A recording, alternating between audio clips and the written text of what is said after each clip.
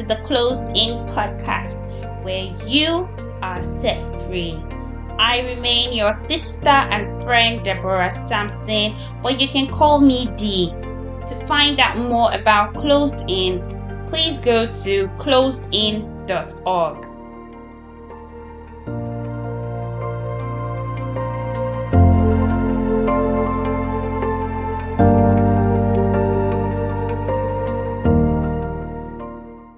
No episode is complete if I don't start by saying a big thank you to Daddy God for the privilege to serve and be a channel of blessing through this podcast. I am eternally grateful. I don't take it for granted. I don't. If this is your second or your third or your fourth time here, wow. Thank you for consistently showing up. Like, I sincerely appreciate you. If this is your first time, no matter how you got here, I'm so glad you are here.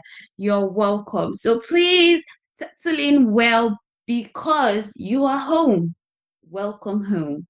I encourage you to please listen to episode 1 after listening to this episode because episode 1 explains what this podcast is all about in full detail. If you have questions bothering you and you want answers from God's perspective, please send your questions to questions@closedin.org and it will be attended to by God's grace. Now, today's episode is a sequel, that is, it's a continuation of last week's episode. So, if you've not listened to last week's episode, why? Not really. If you've not listened to last week's episode, that's episode 4 on Should I Have Faith Before I Can Be Healed? That was taken by our guest host, Abuchi John. Please listen to it either before listening to this or after. Well, I sincerely would encourage you to listen before so that you can understand the flow. Because this episode was a spontaneous question that was asked during the recording of last week's episode. So please do listen to last week's episode. Amen. Amen. Now, today's episode answers 2 questions, still in the context of faith and healing. And in this order, number 1, how can I grow to release my faith for my healing? How can I grow to release my faith for my healing? And number 2, the star question. Can someone refuse to be healed after you've prayed for the person? Can someone refuse to be healed after you've prayed for the person? With all that's been said, let's go straight into today's questions. Dun, dun.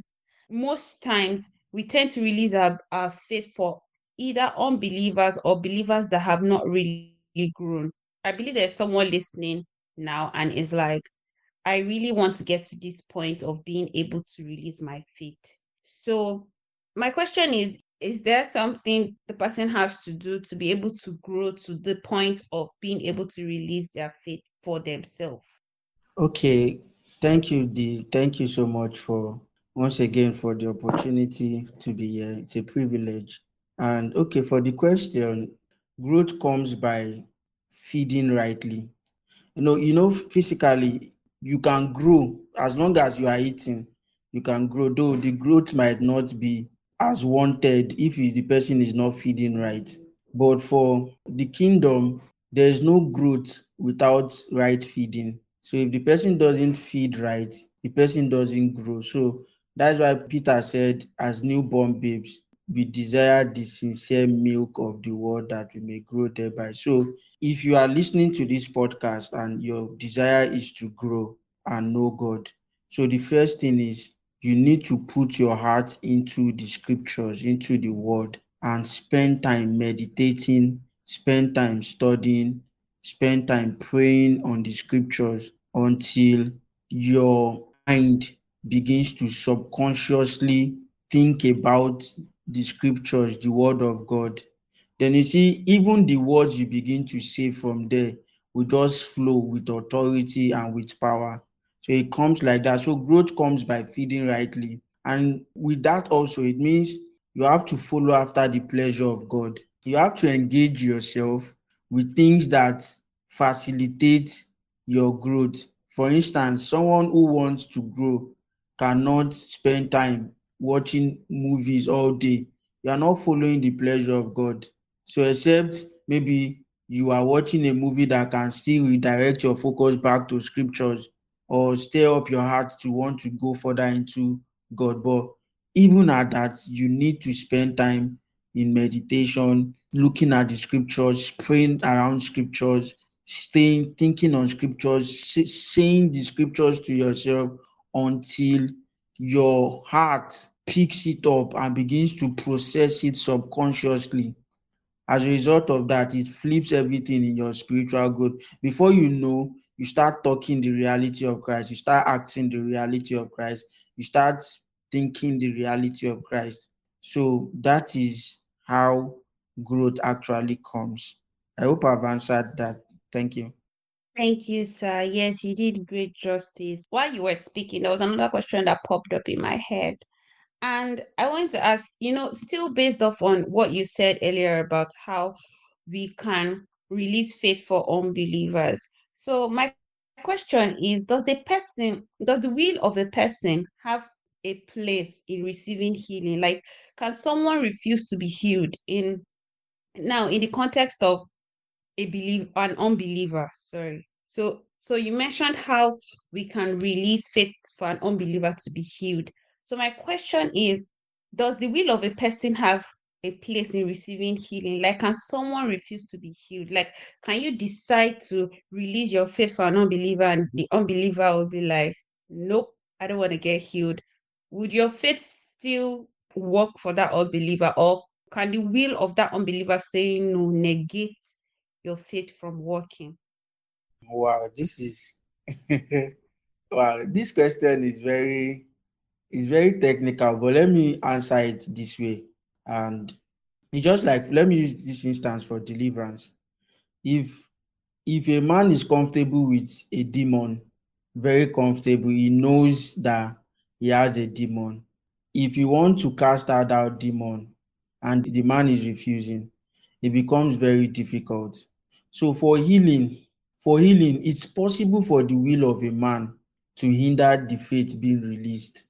So if I'm praying for a person and the person doesn't want to be healed, it becomes very difficult because God would not want to override the will of people. You see, God will not want to override it, especially if that person, now we are talking in the context of an unbeliever. And let me say this, the unbeliever may not really know what he or she is doing. So there are sometimes the mercy of God can play out in some situations. But if the person is a believer, I can bet you that if I as Buchi, maybe I'm trusting the Lord for healing and D is praying for me and I don't want to be healed, and I am a believer, I know some certain things about God, I know some certain things about healing, I know some certain things about the power of God, and I am refusing not to be healed. God will not override my will because D is releasing her faith for me. Because God knows I have some certain knowledge about things about the kingdom. So he will not want to override my will. So in fact, this is why we do prayers of agreement. Sometimes you say, okay, let's agree. Agreeing is not holding hands. It is actually saying, okay, my will and your will are merging here on this particular matter and we are agreeing on it.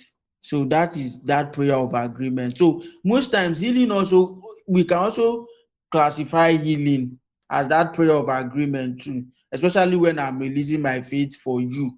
I'm releasing my faith for you. It can be seen like that because you want to be healed. And that's why you see Jesus in some of the questions some of the scriptures rather we read, we ask them, what do you want? And some of them will say, I want to see. And you say, according to your faith, so I release my faith, you'll be healed. Your faith, you already know what you want. I'm not going to override your will and all that. And there are people who are not even in that situation at all to even to even have a will. They are just neutral. It is easy. Your faith can actually scatter those neutrality and get them healed. That means they are not here or they are not there. Their own is what you can do, just do. So they are not here, they are neither here or there. So in those cases it is easy, but it's more difficult if the person is a believer.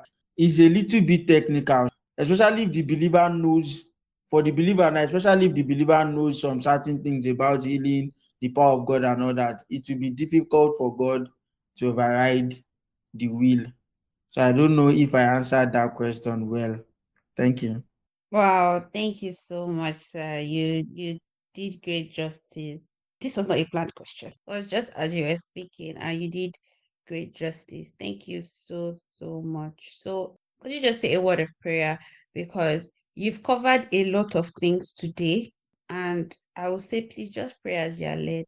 Okay. For you listening to me, I want to pray for you that your heart will see the truth and the reality of Christ as it ought to, and you will walk in that reality. You will manifest it, you will give expression to it, and through that, God will be glorified in your own life and in the life of everyone around you. And if you are sick in your body and you are listening to this, I speak to those sickness that they are gone right now in the name of Jesus.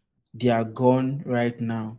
The scripture says, He took our sicknesses. He said, surely, it was so sure He took it.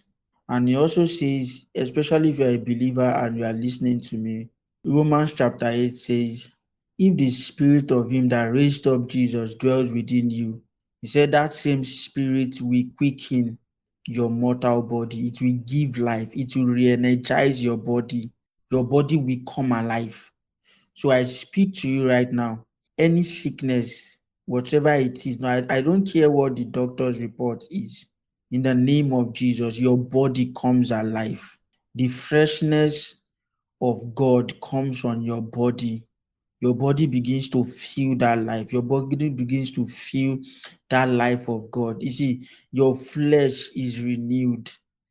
Your body is renewed. And if yours is mental, psychological, in the name of Jesus, through, through the authority of the Spirit, I break every mental bondage or shackle. I break them in the name of Jesus. You are healed completely. You are healed completely. You are healed completely. Your mind, you see, the peace of God garrison your mind. The peace of God guards your mind.